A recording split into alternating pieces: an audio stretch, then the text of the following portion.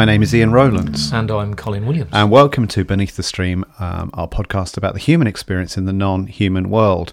I believe sounds to be a really integral part of our connection with the non-human world. And this is a second helping of sounds. We've already dealt with three of my most emotive sounds that connect me with the non-human world. You're up next, Colin. So okay. I'm intrigued to find out what your three sounds are. The first sound I'm going to choose, I thought I'm not going to mess around here. I'm going to go straight for one that's a serious noise, and it's the sound of a whale blowing.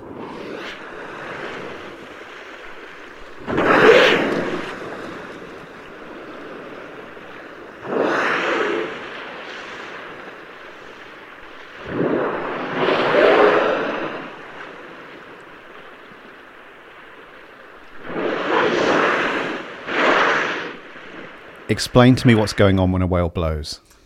So, these huge ocean creatures are mammals just like us. And of course, as they dive and as they spend time underwater, they are holding their breath. And just as we, when we come to the surface after we've been holding our breath underwater, we have this great exhalation, this great explosive exhalation. It's exactly the same for whales.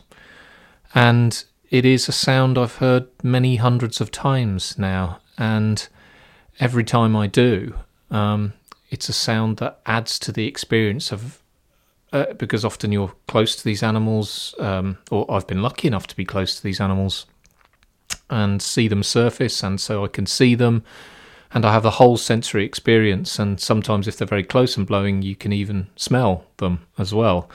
It's an extraordinary sound that no matter how many times I hear it, it still fills me with wonder. So can you think of a particular instance when, or either the first time is always the best, Colin. There are particular instances, and I've experienced being close to whales in the Arctic oceans, in subtropical oceans. I remember the first time I saw a blue whale, and it surfaced very close to our boat, and I was in the Arctic Ocean. We were close to land, and so there were snow-capped mountains behind us, surrounding us really. We were in a deep fjord off the north coast of Iceland, and when you experience that blow, it's a sound that unsettles you. You're already experiencing a sort of vertigo when you see these animals, because they are so big and so difficult for you to comprehend. And then when you hear this noise, and you take that noise in, it makes that vertigo even more dizzying. And it's an experience that I never get tired of having, and a sound I never get tired of hearing. That's a really nice phrase. I'd not thought of that before, sort of vertigo. And so I'm guessing what you mean is the sense of perspective, but also your size in relation to the animal and the depths to which it goes. That's exactly it. Because we are both mammals, us and the whales are both oxygen-breathing mammals. It's a sound that seems to simultaneously close a gap for that reason, and also open up great chasms of difference between us and them. It's a sound that carries messages, I think, that noise for me. It carries messages of their collected experience on their journeys around the ocean, and as they rise and take that breath, it's almost as if they're delivering us that message. So that's a really nice sort of poetic sense of the mystery around it. And I was going to ask you as a writer, how you capture that. You know, sound is let's imagine that there's a whale blowing, and if I'm describing that to you, can you hear that sound in your head, or is it something that comes more easily to the pen? And maybe I'm asking those questions because for all of us, as we're imagining a sound that we're really fond of, it's where is that felt? You know, is it like, can you literally hear it in your head? Is it an emotion that goes with it? What is it that's banking it in the memory? Because there's a lot of science that shows that we're principally visual animals, so most sounds we remember almost as a sight. Yeah. No, it's not exclusively true, because certain sounds that are embedded in us last even longer as memories than visual things, but they're much harder for us to remember. You actually try and sit now and think of the sound of a whale blow in your head. You can kind of get it. For me, if it's like I'm grasping at a shadow, it's almost there. Whereas the visuals, and I've seen, like you, lots of whales, it's pin sharp. I've got the memory in my head really clearly. If I think about the times when I've heard it, as I said, in the cold oceans with snow on the mountains behind, and that's been part of the experience. I've heard it where the whale has been invisible, where fog and mist on the sea has rendered the animal invisible, and yet the first thing you hear breaking, in some cases glass calm water, is this huge, this explosive breath that comes from nowhere and takes you by surprise. And I've experienced it in the subtropics as well, where it's warm and balmy, and that the sound seems to lend even more of the exotic to the time and the place. I've heard it at night time, in the dark ocean nights, when again you can't see much, or just a sliver of light on the horizon maybe, and you hear this noise. And it also adds something else for me in those circumstances. It brings a presence. It's almost as if you can feel a being close to you, and you can feel a being of great bulk and great age and great gravity and great beauty come into your orbit. And as you feel that, to hear this sound, because it's, unless you put a hydrophone down into the water or listen very carefully in some cases, or even are in the water with the whale, you're generally not going to hear their other voices.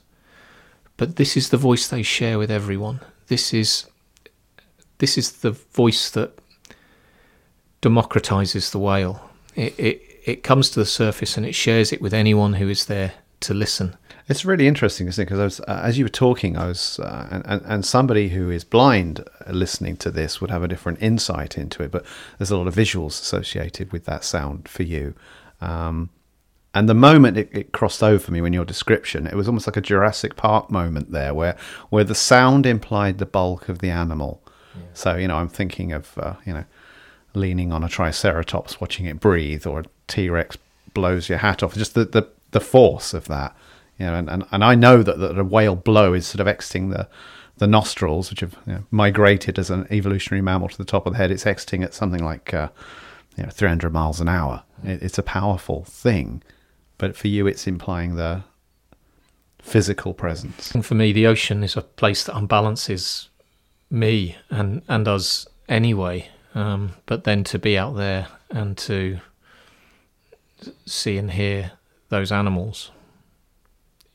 I've written before that it kind of sends the compasses of my heart spinning wildly in every direction. I never know where to put myself, and I never know what to do with myself immediately after I've had that encounter. It's an extraordinary thing, an extraordinary sound. Nice. So the emotion I'm picking up on you is sort of unbalanced. When a whale enters your world, it's disconcerting. Nice, really nice description. What's your next sound? This is very seasonal for me, so I want us to imagine that it's midsummer here in the sort of temperate latitudes. It's the day has been hot, and the world seems hot and heavy, really. And we have, the wildflower meadows near my home have been full all day of the buzzing of insects, and bees have been fumbling at the heads of the flowers. And as the evening falls and as dusk comes in, you might hear a strange, unearthly drone. And it's the drone of the cockchafer beetle in flight.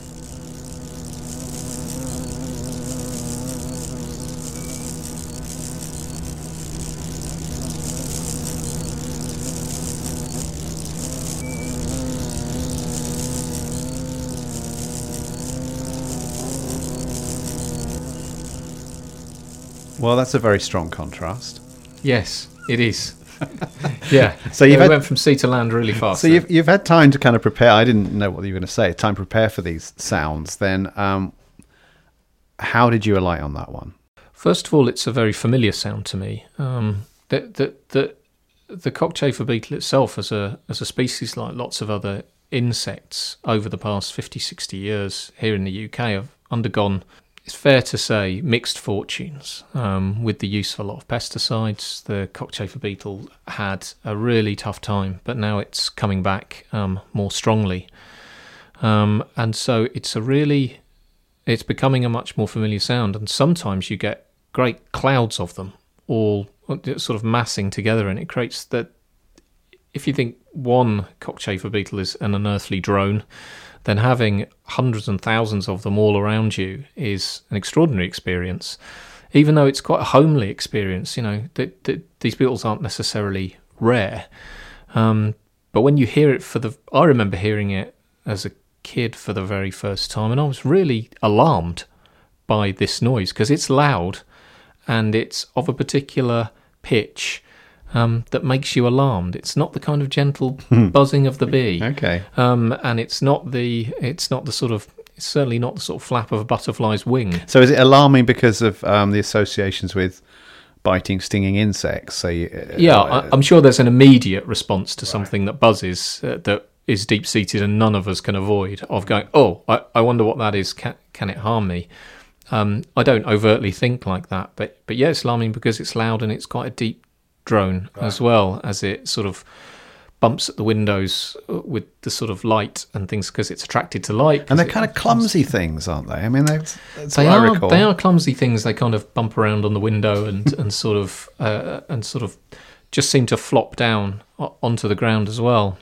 They're quite large beetles. They're a little over an inch. Mm-hmm. And I think one of the reasons I also chose this is that as I get older and as I accumulate experience in the natural world, and I'm still accumulating an awful lot of experience each time I step outside, really, I have come to view myself less as an observer of the natural world but more as a participant. And I think over the last few years I've come to really want to try and understand the great indefinable us of nature.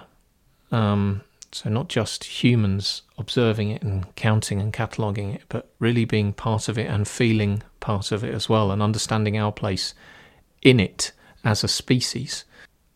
The cockchafer beetle kind of tips that over for me, because I've had a chance to see them really up close, and they're an animal that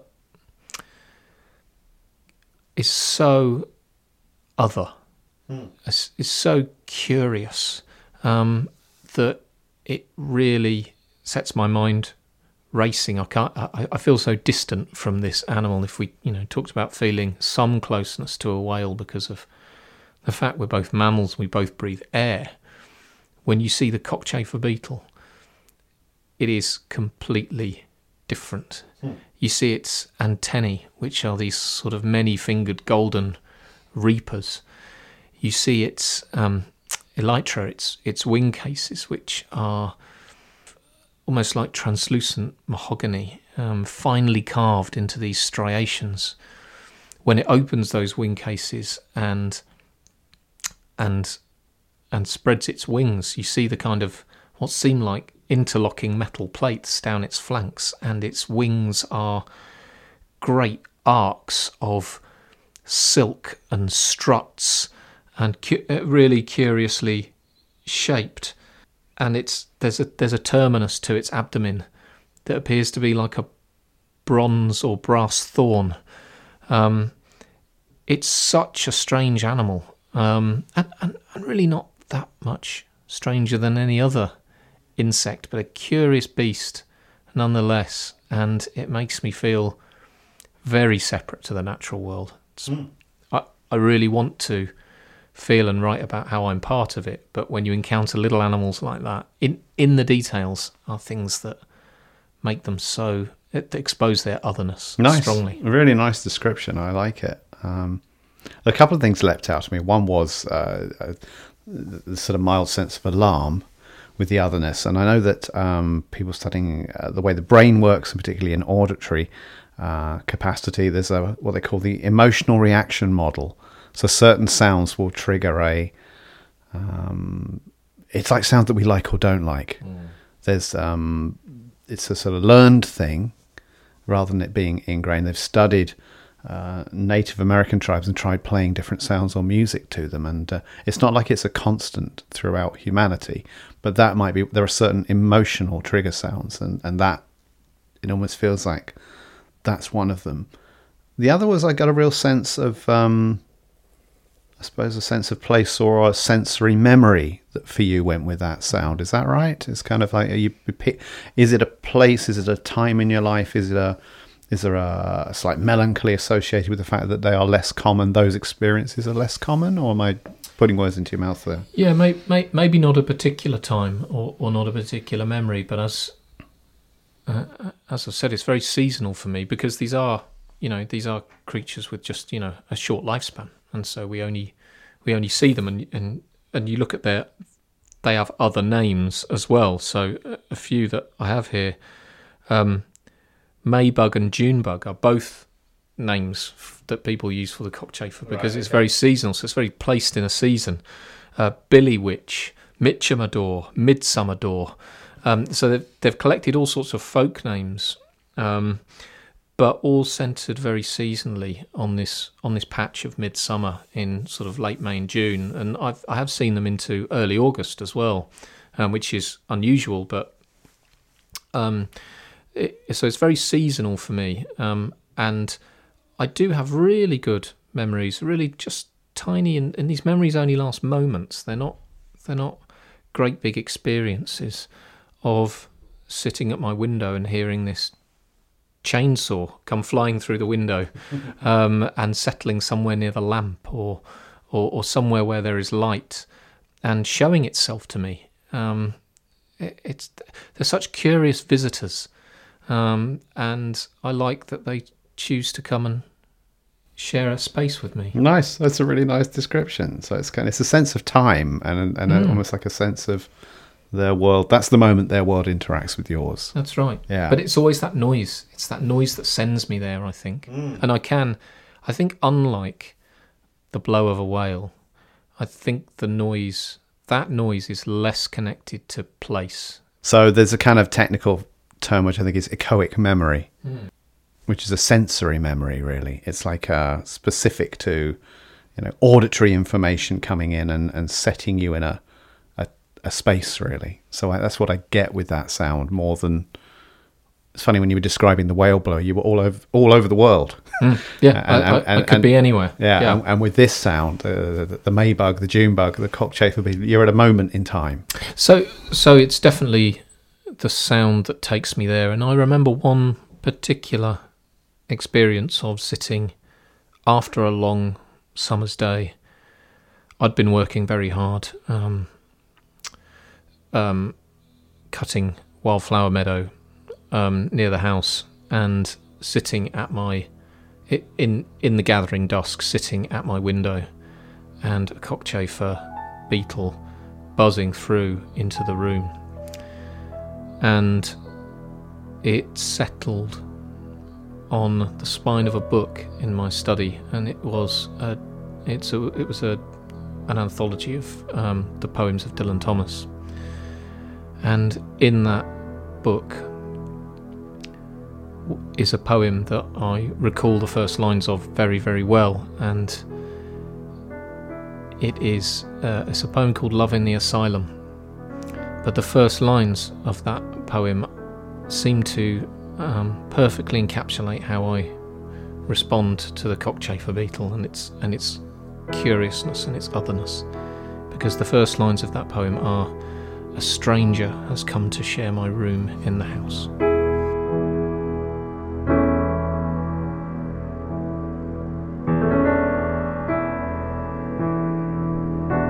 Off the wind, on this heading lie the Marquesas.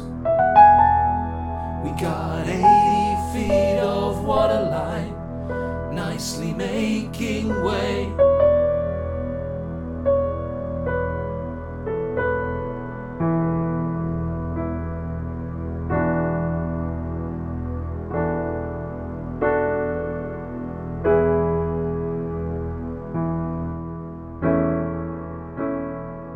So I found an article on the from 2013, the top 50 most loved sounds. Okay, I thought you'd be interested in this, and it I suppose it shows the different ways people approach these things. Because in at number 28, the roar of a Ferrari engine. My favourite probably was number 31, which it might be one of your favourites. Piercing the foil on a new jar of coffee was.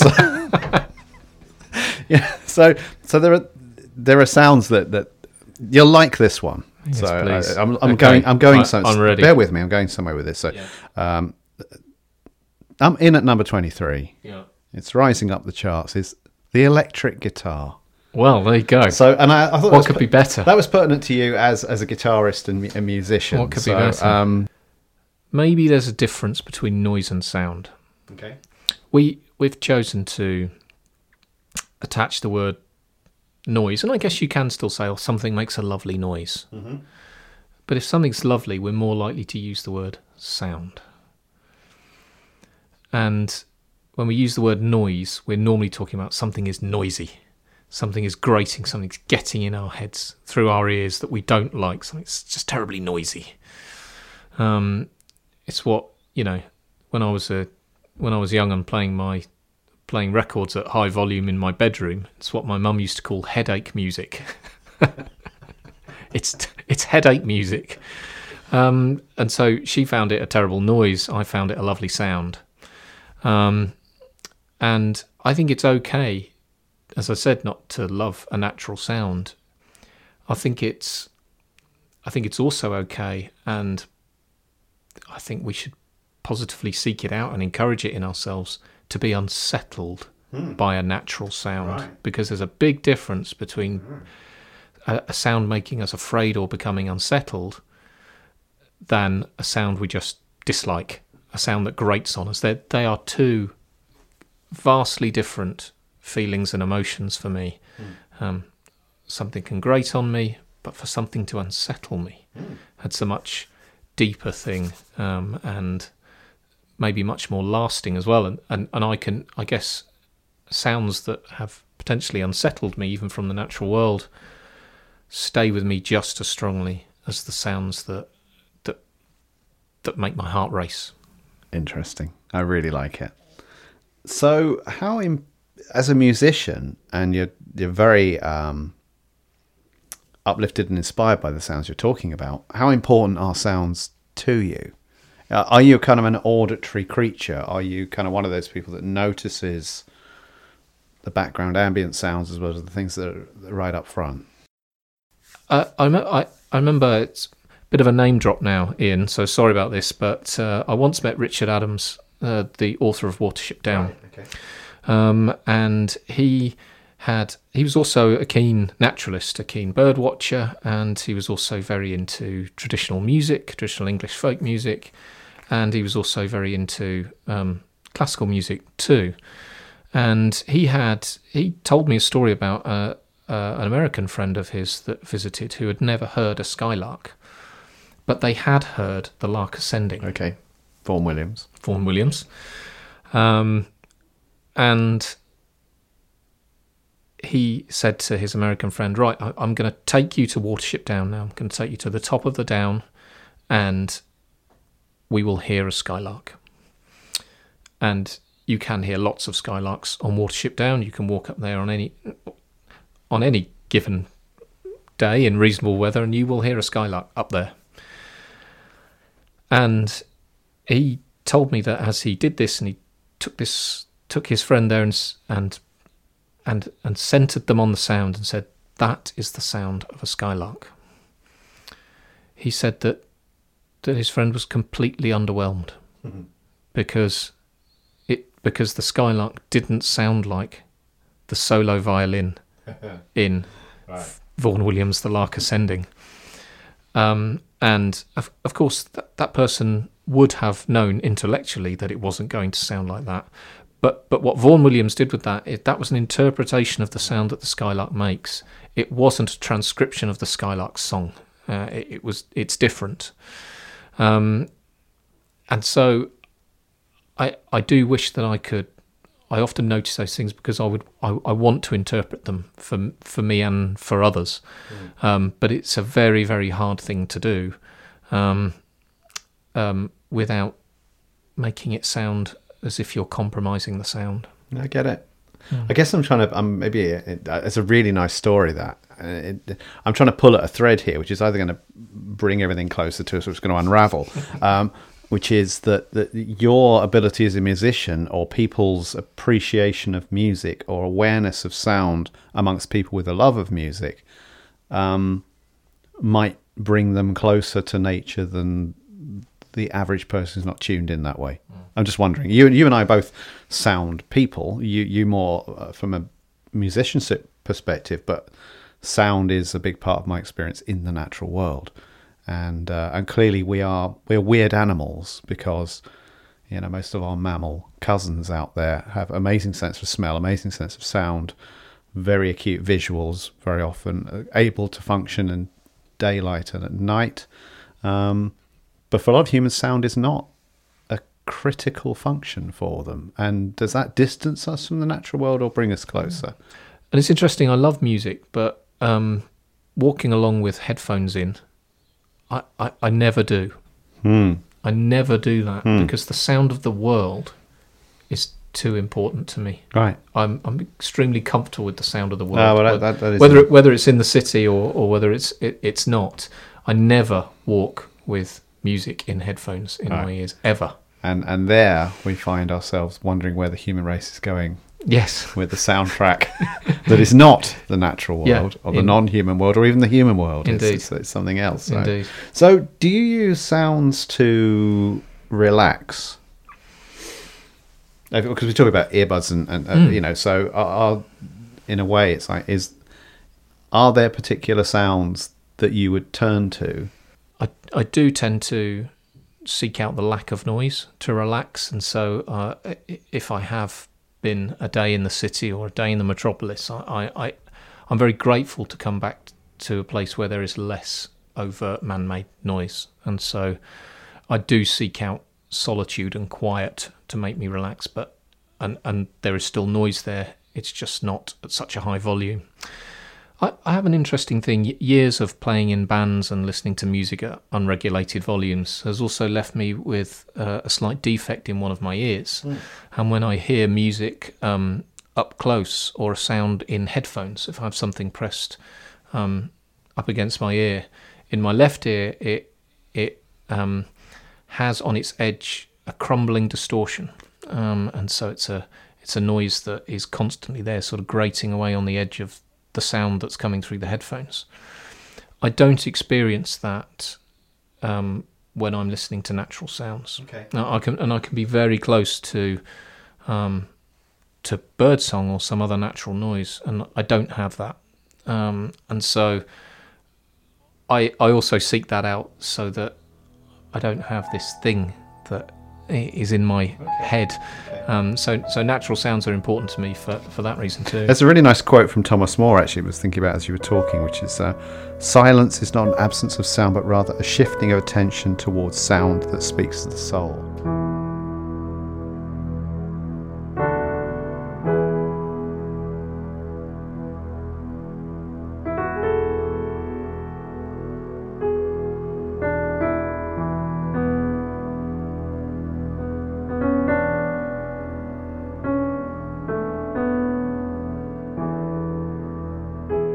That's a nice one, isn't it? So on that note, what's your next sound then? Sound number 3. Again, I want to try and set the scene really, and it's a bit like the blow of the whale because it's not a particular time or place, but if you're walking in the wilderness, and it doesn't have to be the full wilderness. If you're walking in the countryside, or you're walking through even the fringes of an urban environment, and maybe you're in trees, and you hear the sound of moving water, because that is my third sound. It's the sound of moving water.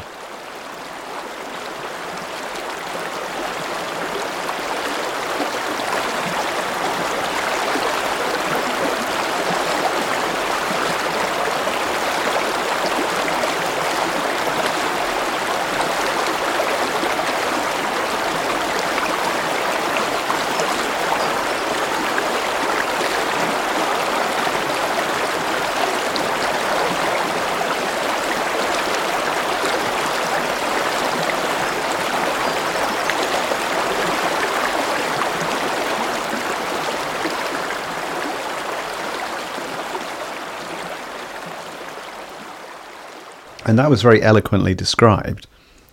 Is there a particular place you've got in mind when you say that?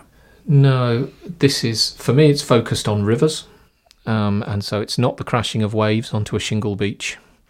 It is the movement of water over something, over a rock, over a weir, through a narrow bridge. So again, it's quite specific. It's not, great, wide, languid, lazy rivers. Mm-hmm. It is the movement of water over rocks, or water moving quickly past something. I kind of feeling we're back in the womb here, though, Colin. So maybe we are, and maybe we're back into these meditative sounds, because some people certainly use the sound of streams and brooks and rivers to relax to. The whole kind of hydrotherapy, primal rhythms. Yeah, yeah. And it's a multitude of voices for me. It's such a layered thing. It's many, many memories and places layered all together. And I hope that we've all been there, where we're walking and we don't really know where we are. We're not lost exactly, but we might be wandering aimlessly. But to hear that noise, and it doesn't have to be a great rushing of white water. It doesn't have to be a waterfall or rapids. But to hear that noise of moving water, I think I am, and I think many of us are immediately drawn to it. We want to leave the path and see it. We want to understand where that noise is coming from and see the water and experience the water. That's cool. I like it. I'm because when you first said it, I was like, meh. Not because I couldn't. It's interesting for me. I couldn't put myself there until you then. But then when you described it that way, I suddenly felt myself running through the trees to find where that waterfall was or the river was flowing, and to get close to the water seems to be a natural human instinct. And it is very rooted in memory, I think, this one for me as well, despite the fact I still experience it all the time. I do a lot of wild swimming, and many happy childhood memories of swimming in rivers, and hunting for the river to swim in was often part of a great part of the game. And you and I have been together in places where there's been rivers, and I've probably slightly annoyed you by going, we need to get closer, Ian. We need to get closer to the river. I want to see if I can swim in it. I want to see if I can put my foot in it. I want to do something with it. I want to be there next to it and becoming quite unreasonable, as I remember, Colin, actually. and there was one time I remember that we saw a bend in a river that was kind of forming a natural pool, and it had been a really hot day, and this pool was miles away. and I was thinking in my head, and I think probably thinking out loud, how can we get there? That's the bit of the river I want to get to and see and experience. I kind of respect it. I respect it, and we are both great admirers of the writer Philip Hoare, who not a day goes by when he's not swimming in the sea, in all weathers, in pretty much all climates. And I was following his adventures on Twitter at the moment, and he's, it's the winter. We're recording this at the end of January, and he's swimming in Cape Cod Bay, which is, and it's cold. One of the coldest places I've ever been to. Sometimes, So I rivers run through many of my memories. I like it. I like your passion, and it clearly explains the fact we're running a podcast called Beneath the Stream, amongst other things. But I couldn't resist dipping back into the top 50, Colin, here. Because, okay, let's have it. Because the Sound of a River doesn't feature in the top 50. So most of these... Who are these people? But in number one, for multiple weeks running, probably. Yeah. Waves against rocks. Yeah. Number 2, rain against windows. You have to drop down somewhat to get to 18 with pebbles thrown in water. But watery things, clearly are important ones for people. I think we are naturally, as a species, drawn to this stuff. We've touched briefly before on our sort of evolutionary memory that the perfect landscape for humans, it carries echoes of the cradle of humankind. It has echoes of the savannah, because it is sparsely treed, grassy landscape leading down to water, and so I think water does feature. And I think here in the UK last summer we experienced a drought, or what we call a drought anyway. We certainly experienced about 7 or 8 weeks with no meaningful rainfall, and in many parts of the country no rainfall at all during that time. And Melissa Harrison, the writer Melissa Harrison, wrote a book called Rain, where she nailed the sentiment that we might, as here in the UK, we might moan about the rain and whinge about it, but if it is withheld for too long, we become really desperately in need of it. We become uncomfortable if we don't have it, and I think that's not just about rain. I think that's more universal when it comes to being in proximity with water. So I think water generally is something that must be really important to us, and certainly the sounds seem to attest to that. It's very, very cool. I'm struck there that compared to the other two sounds, memories, associations, this is the one where it's hard to distinguish between the human and the non-human world. And the truth is that fundamentally, I believe, it's all one thing. We have a non-human element to us. We're all one thing. Yeah. So that's the sound of civilization, or the requirements and the needs of humans on a physical level. But it's also serving the spiritual, emotional level of a human too. Intrinsically, that is the non-human world, and it's an essential part in our lives. In Hindu tradition, the river Ganges, which is obviously an important and sacred place, a sacred river for those people. I understand some people take pilgrimages to the source of the Ganges, and as they reach the upper reaches of the Ganges, and the water becomes busier and flows and is shallow, they call that part of the river Shiva's matted locks.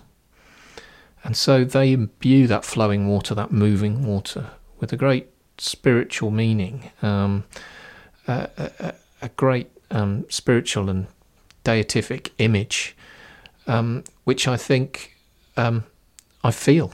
I feel that I don't share their faith or their beliefs, but I feel that the making of that flowing water into something godlike and something that is giving and generous and all of those things. I feel that when I'm next to a river, because it's cooling and it brings life, and that noise is a huge part of that sound is a huge part of that for me. And there's a poem I wanted to read as we talk about moving water, and it's just a part of a stanza by Mary Oliver, the great American poet, who at the time of recording this has just recently passed away. On recently, yeah. And she wrote a lovely poem called At the River Clarion, and in that, the first stanza of that poem, she writes this: I was sitting in the river named Clarion on a water-splashed stone, and all afternoon I listened to the voices of the river talking.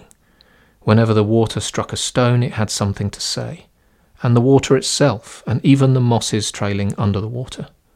And slowly, very slowly, it became clear to me what they were saying. Said the river, I am part of holiness. And I too, said the stone, and I too, whispered the moss beneath the water. Beautiful, very beautiful.